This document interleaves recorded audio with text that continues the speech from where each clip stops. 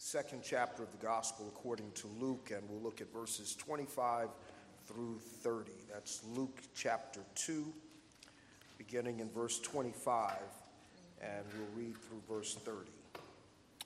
Now there was a man in Jerusalem whose name was Simeon, and this man was righteous and devout, waiting for the consolation of Israel, and the Holy Spirit was upon him.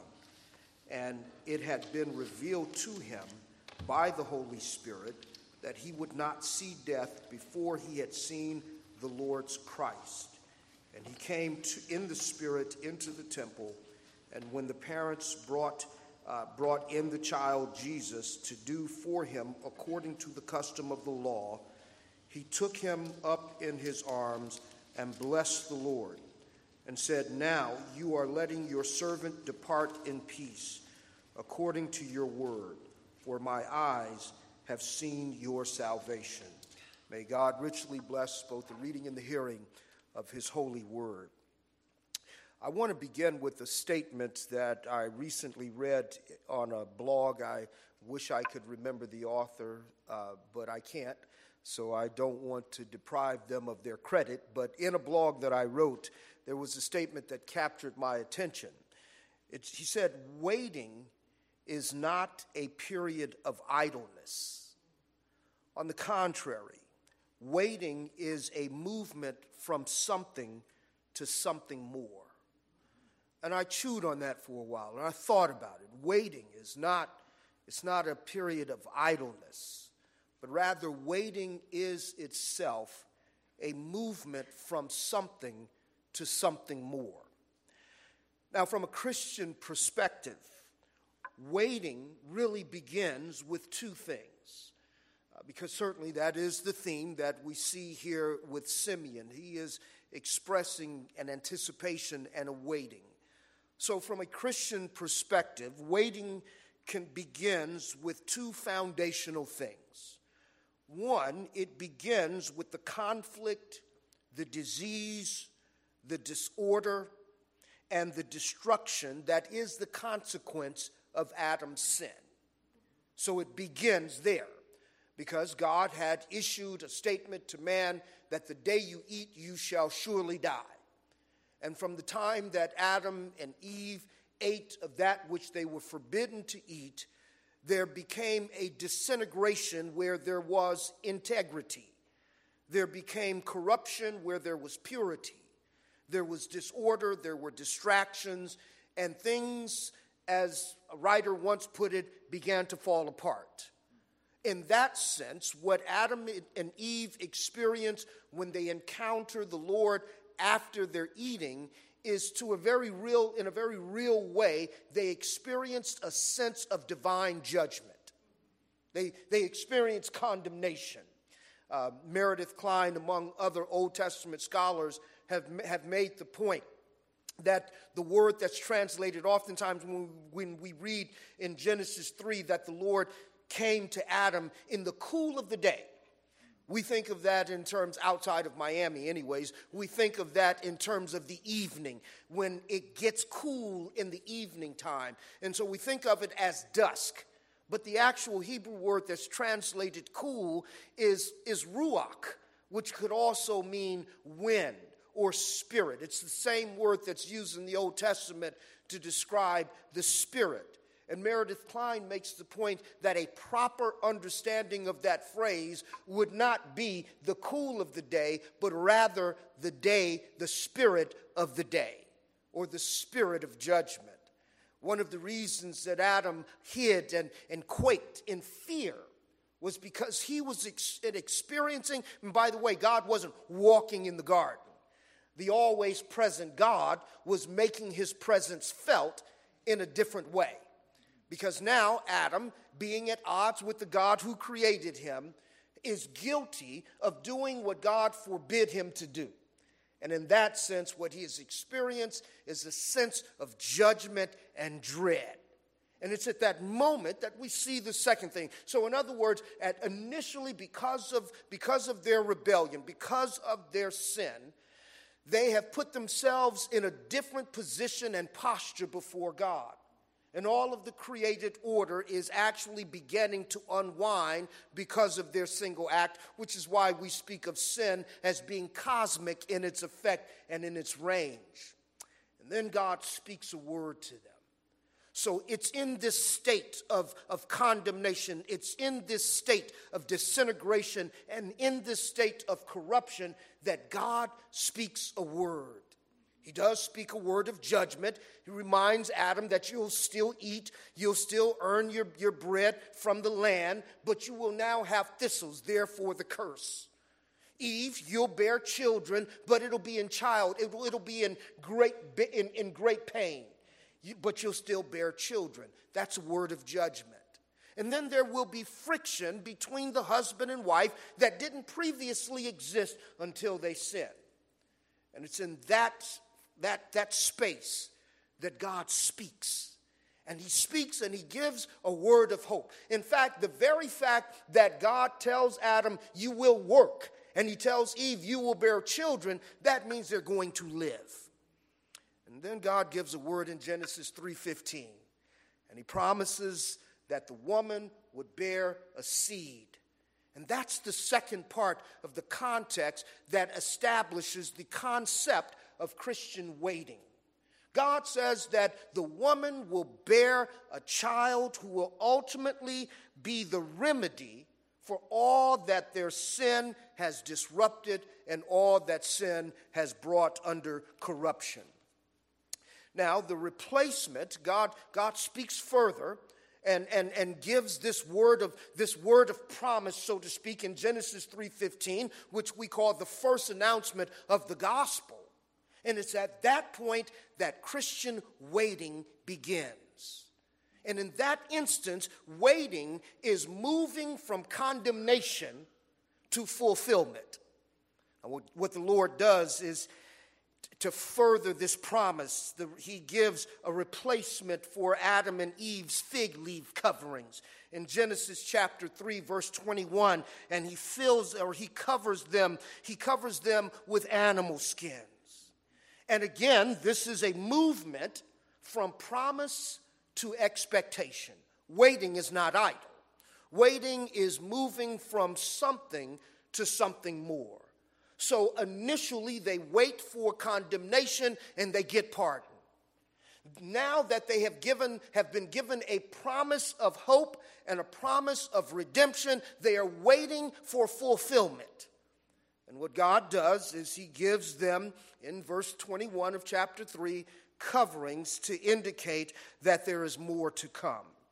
And with the covering of these animal skins, what we see is a movement from expectation of condemnation towards the hope of restoration, glorification, and reconciliation.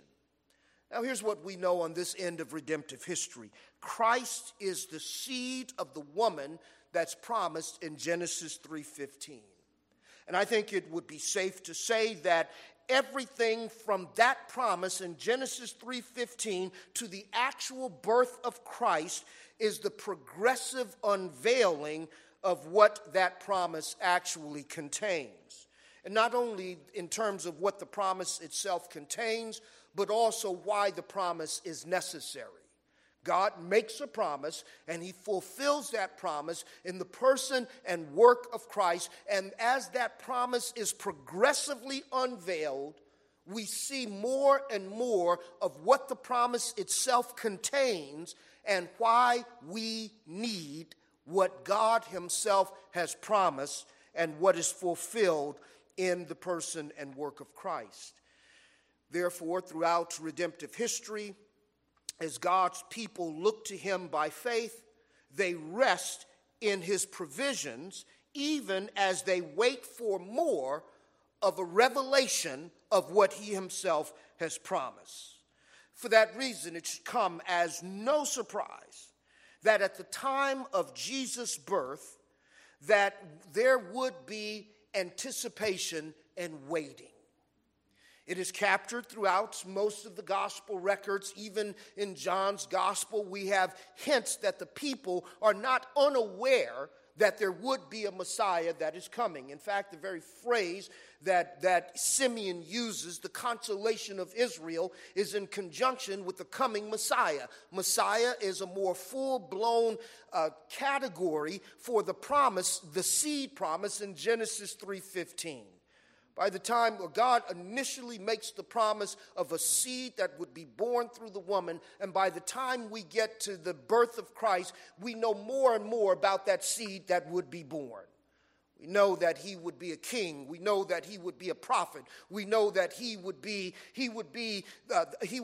a leader of God's people. In fact, the ruler of the entire universe. We know that. We know that he would restore God's people. He would be a priest in the presence of God. He would be the ultimate prophet who would speak on behalf of God. All of this is expected by the time. Now, by the way, it's not understood fully, and it's not fully embraced that way by Adam and Eve when God made the promise. But progressively, he unveils what that seed of the woman would be, so that by the time we get to the birth of Jesus, we have, with the prophetic writings, we have through the history of God's redeemed people, an anticipation that one would be born who would fulfill everything that God promised in Genesis 3:15. And even the content of that promise seems to have grown in size. They understand that he who would come, that fulfills that promise made by God, would be the righteousness of God. He would rule and guide the people of God. He would reverse all of the effects of the fall. That's what he would do. In fact, the writers of the prophetic writers have couched the coming of the seed of the woman in two advents. He will come in humility, and then he will come in judgment. But yet the people waited. And that sense of expectation and anticipation is what we see throughout the early pages of the New Testament gospel books. Luke, Matthew, John, all of them have expectations, and so it's not uncommon for them to reflect the expectation of the people. Even when Jesus at Caesarea Philippi asked the question, "Who do men say that I am?" The questions that they gave weren't, when I remember hearing as a child when people would say Elijah or one of the other prophets, I always thought, well, are they saying that Jesus was the reincarnation of Elijah? No, what they were saying in essence is that Jesus is the fulfillment of the scriptures concerning one who is like Elijah that would come in the name of the Lord. So there is expectation. And certainly the one place where we see this sense of anticipation and expectation is in the Gospel of Luke. Luke, by the way, his gospel is very important, I would say, from a number of vantage points. One of them, at least from the vantage point of apologetics. The good thing about Luke's gospel is that it's grounded in human history. Luke is the one who tells us that the time about the things that took place when Jesus was born. He says, you remember the census that was taken back in such and such a time? Remember when Herod was king and when so-and-so was the governor over this region? Then that's when the baby was born. He couches it all in human history, but, and especially in the first two chapters of his gospel, he makes it clear that those who were the people of God, those who worshiped him according to the Old Testament scriptures, expected something. And so there is a sense of anticipation. And this is especially true, as I mentioned, in Luke's gospel. In Luke chapter 1, verses 68 through 79, we have the prophecies of John, the father of John the Baptist, Zechariah. And in that, again, he understands the significance of his son's birth, but he understands it in conjunction with the coming Messiah. And I love the way that prophecy ends, where he says, so that our feet could walk in a pathway of peace. And so he understands there is an expectation, and not only John the Baptist, but we see later in chapter 2 in verses 36 through 38, we have the prophetess Anna. And look at what it says about Anna when she prophesied concerning the birth of the Savior. Beginning in verse 38 or verse 36, it says, "And there was a prophetess, Anna, the daughter of Phanuel of the tribe of Asher. She was advanced in years, having lived with her husband 7 years from when she was a virgin, and then as a widow until she was 84. She did not depart from the temple, worshiping with fasting and prayer night and day. Coming up at that very hour, she began to give thanks to God and to speak of him to all who were waiting for the redemption of Jerusalem." There's a sense of anticipation. They were waiting for something. They were waiting for the fulfillment of the promise, and they knew that the seed promise of Genesis 3:15, they knew that the seed promise given to Abraham would have a consummate fulfillment in one who would come in the name of the Lord. But yet, I've chosen to focus not on Zechariah and not on Anna. I've chosen to focus on the words of Simeon. Simeon, one of the reasons for this is because Simeon was neither a priest like Zechariah, nor was he a prophet like Anna. He wasn't given over to the service of the Lord, and he was not commissioned as one who spoke on behalf of the Lord. But Simeon is described simply as a righteous and devout man. In other words, he's an everyday guy. He's a blue-collar worker. He's a guy who happens to believe in the promises of God. And he's described not only as being a devout and righteous man, but he was described as one who was waiting for the consolation of Israel. And it's at this point we are told that the Spirit ministers to him and tells him that the Messiah has come. And as a time frame, this is roughly 8 days after the birth of Jesus. The reason we can say that is because it is said that Mary was performing the rituals according to the law, and the rituals according to the law, not only for the firstborn son, there were offerings that she was to give in conjunction with the Mosaic law because of the firstborn child or the firstborn male, but she was having Jesus circumcised. And the circumcision was to come 8 days after the birth, which puts a little more drama to the context of Jesus in his early days. They had to travel from Bethlehem. Now, we talk about the travel to Bethlehem, a woman ready to give birth, but now we're talking about a travel from Bethlehem to Jerusalem within a week. And this is without taxis, this is without airplanes, or even Greyhound buses. They had to travel a difficult journey from Bethlehem to Jerusalem in order to meet the requirements of the law and have their newborn son circumcised on the 8th day. One of the reasons this is of significance is because we can't allow room for him to say, well, it was almost 8 days, because we are told in Paul's writings in Galatians that Jesus was born under the law so that he could fulfill all of the law for all of those for whom they are or who are under the law. And so he had to fulfill everything that the law required of him as a Jew, and even everything the law requires of us simply as being image bearers of God.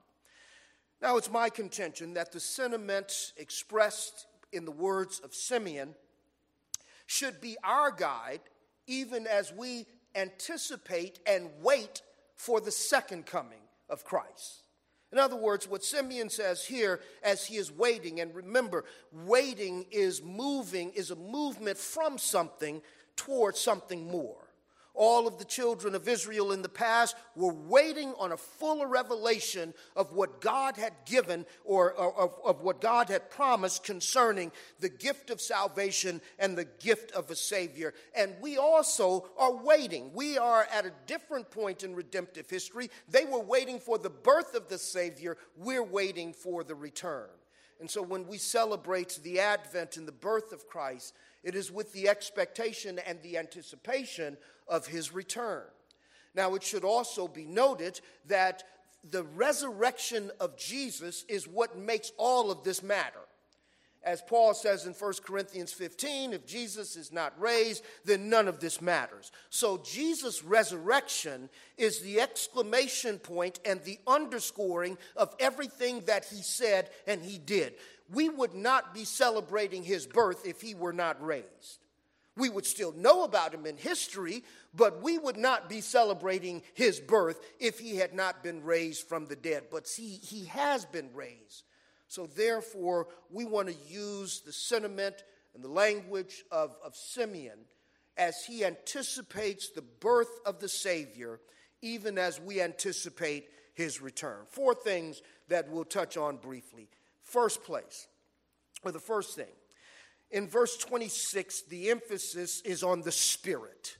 The Spirit is the one, we are told, that informs Simeon that the child, that everything that he had waited for is now fulfilled. In verse 26, and it says,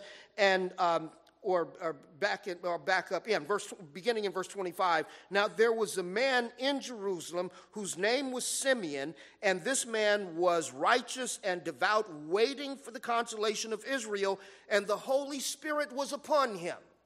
The Holy Spirit was upon him.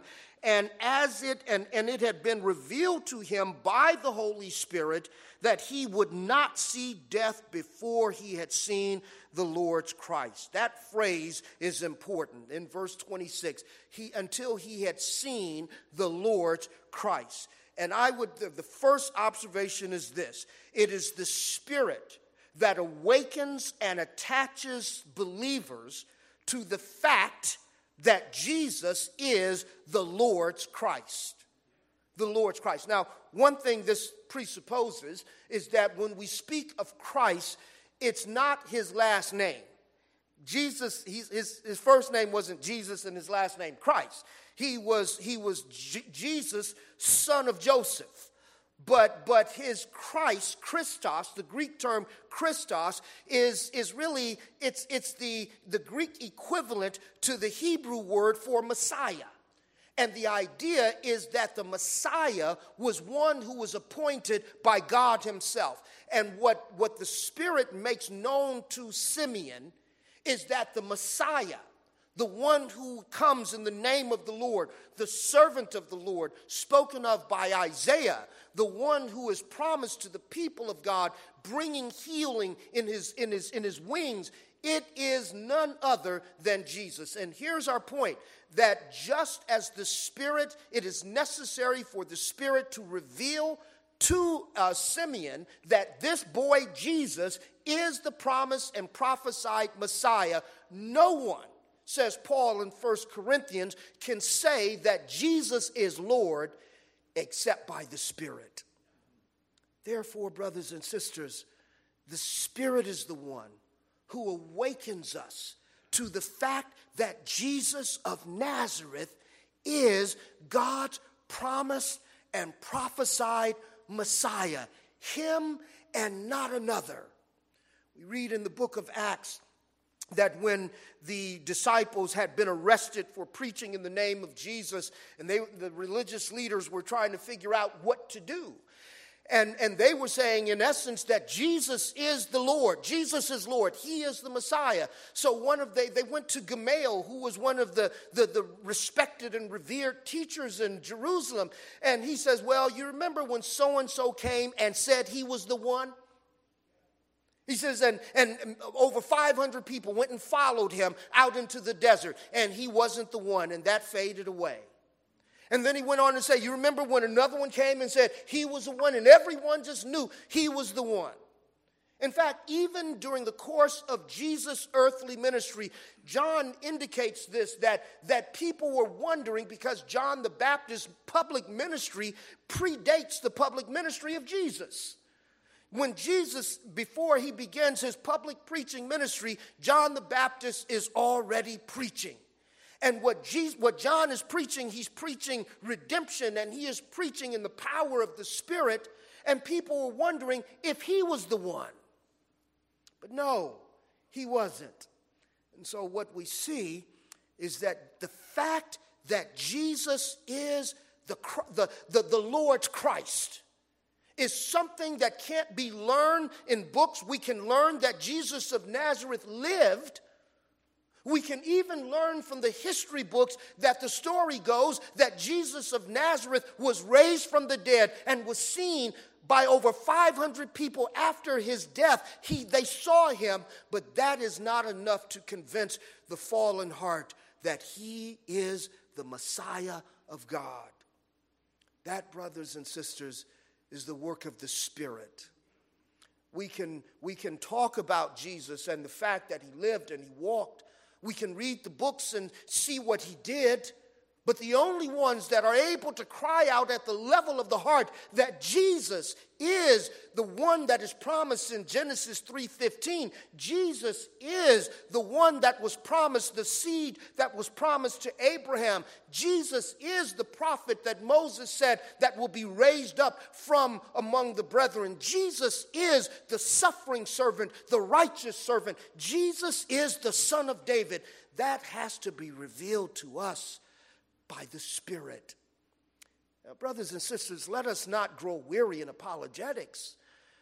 Always be ready to give an answer for the hope that is within you. But once you've answered the questions and once you've given the reasons for your hope, that doesn't mean people are going to believe it. No one can believe that Jesus is the Savior unless they are convinced by the Holy Spirit. And I would imagine it would be just as difficult. Can you imagine looking at a baby and seeing in that baby the fullness of God's promises? You can't see that no more than on this end of history that we can look at a crucified man, a man who was really executed publicly, and say that he is our Savior. We can't see it unless we are convinced and renewed by the Holy Spirit, and to be able to look to him for the wholeness of our salvation. Simeon goes into the temple, and the Spirit reveals to Simeon, who knew what God had promised. And he knew and he trusted in God's promise. And he knew that even if he died before the Messiah would be born, that his life was redeemed by God. But God allowed him to see because the Holy Spirit awakened him. And look at the timing of God. We have no indication that Simeon is a priest, so he just happened to be in the temple just around the time that Mary and Joseph bring their 8-day-old son in to be circumcised, and the Spirit convicts him he's the one. So the Spirit, it is the Spirit that awakens us and attaches us to the fact that Jesus is the Lord's Christ. Here's the second thing. The birth of Jesus, the birth of the child Jesus is the centerpiece of the substance of God's word of promise. Because Simeon says, I've seen him according to your word. Not what he lived on until he actually saw the Savior. He trusted God's word. Brothers and sisters, there is no hope and there is no help, and there is no spiritual empowerment, and there is no spiritual anything apart from Jesus. Everything that the Father has for us is wrapped up in his word, which is wrapped up in Christ. That's why we have not done justice to the scriptures if we have preached them without Christ as the center and the substance.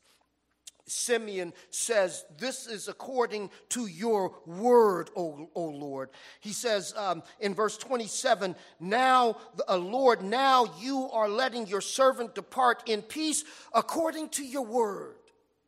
Because what God has promised to those that look to him by faith is peace that allows them to die, knowing that there is life beyond their physical existence. But here's the point. What God has promised in his word is fulfilled in Jesus.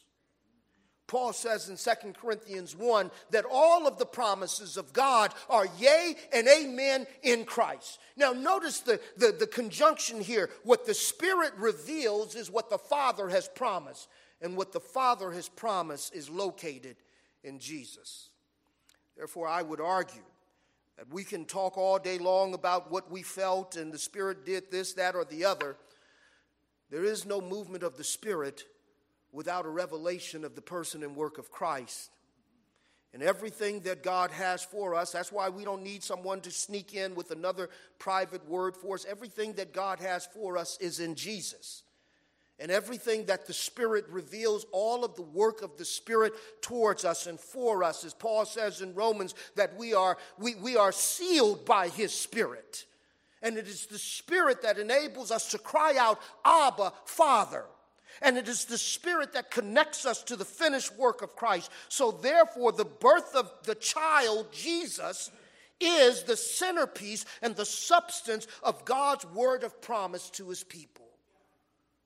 There is no promise related to our salvation that is not connected to the person and work of Christ. That's why when we come to faith in him, we don't labor for another experience. Everything that we have, says Peter, everything necessary for life and godliness is given to us in Jesus.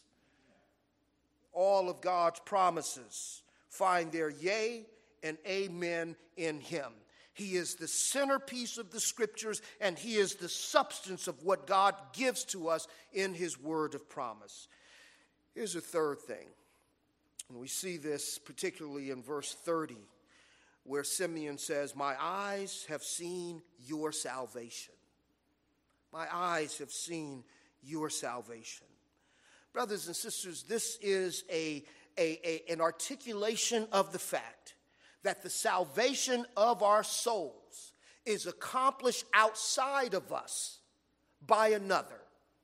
It is, first off, it emanates from someone else. I have seen, he says, your salvation. Salvation is promised by God. Salvation is planned by God. And salvation is performed by the Son of God. Everything that God requires of us is met in him. Every penalty for our sin is laid upon him. And so can you imagine what is going through Simeon's mind? He sees this beautiful child, and he knows that this is the fulfillment of God's promise. But he also knows that this child that the scripture says he held in his arms. As he holds this child, what he realizes that this child is the Lamb of God. He knows the scriptures. He knows where Abraham took Isaac and was ready to bring down the rod on Isaac, or bring down the knife and sacrifice him to the Lord. And he knows the word of God where the angel says, stay your hand. And when Isaac asked the question of his father, Lord, I see all of the instruments of sacrifice, but where is the lamb? And Abraham answered, God himself will provide. Simeon, knowing those scriptures, also knew that the child, the sweet and cuddly child that he's holding in his arms, is the one that the Father would not stay his hand from, but he would pour out on him all of the wrath that was due unto Simeon. My eyes have seen your salvation. Brothers and sisters, salvation is not first and foremost felt and experienced by us subjectively. Salvation is first and foremost accomplished for us outside of us subjectively by another. God has met, or in Christ, we have one who has fulfilled every jot and tittle of God's law. In Christ, we have the innocent one, and we see it vividly displayed in the animal sacrifices, and we know how harsh it was. But look at how illustrative those sacrifices were, and especially with this scapegoat, where the priest would take one goat and put his hand on his head and pronounce all of the sins of the people and let the goat go free. And then he would take the other goat, pronounce all of the sins of the people on that goat, and sacrifice him on the altar. Jesus is both of those goats. He is the one that was slain on the altar, and he's the one that after his resurrection was set free.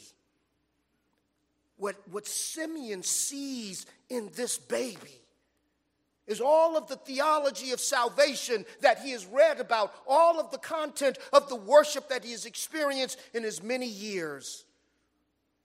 And he recognizes that salvation is of the Lord, and salvation will be accomplished by the Lord's Christ.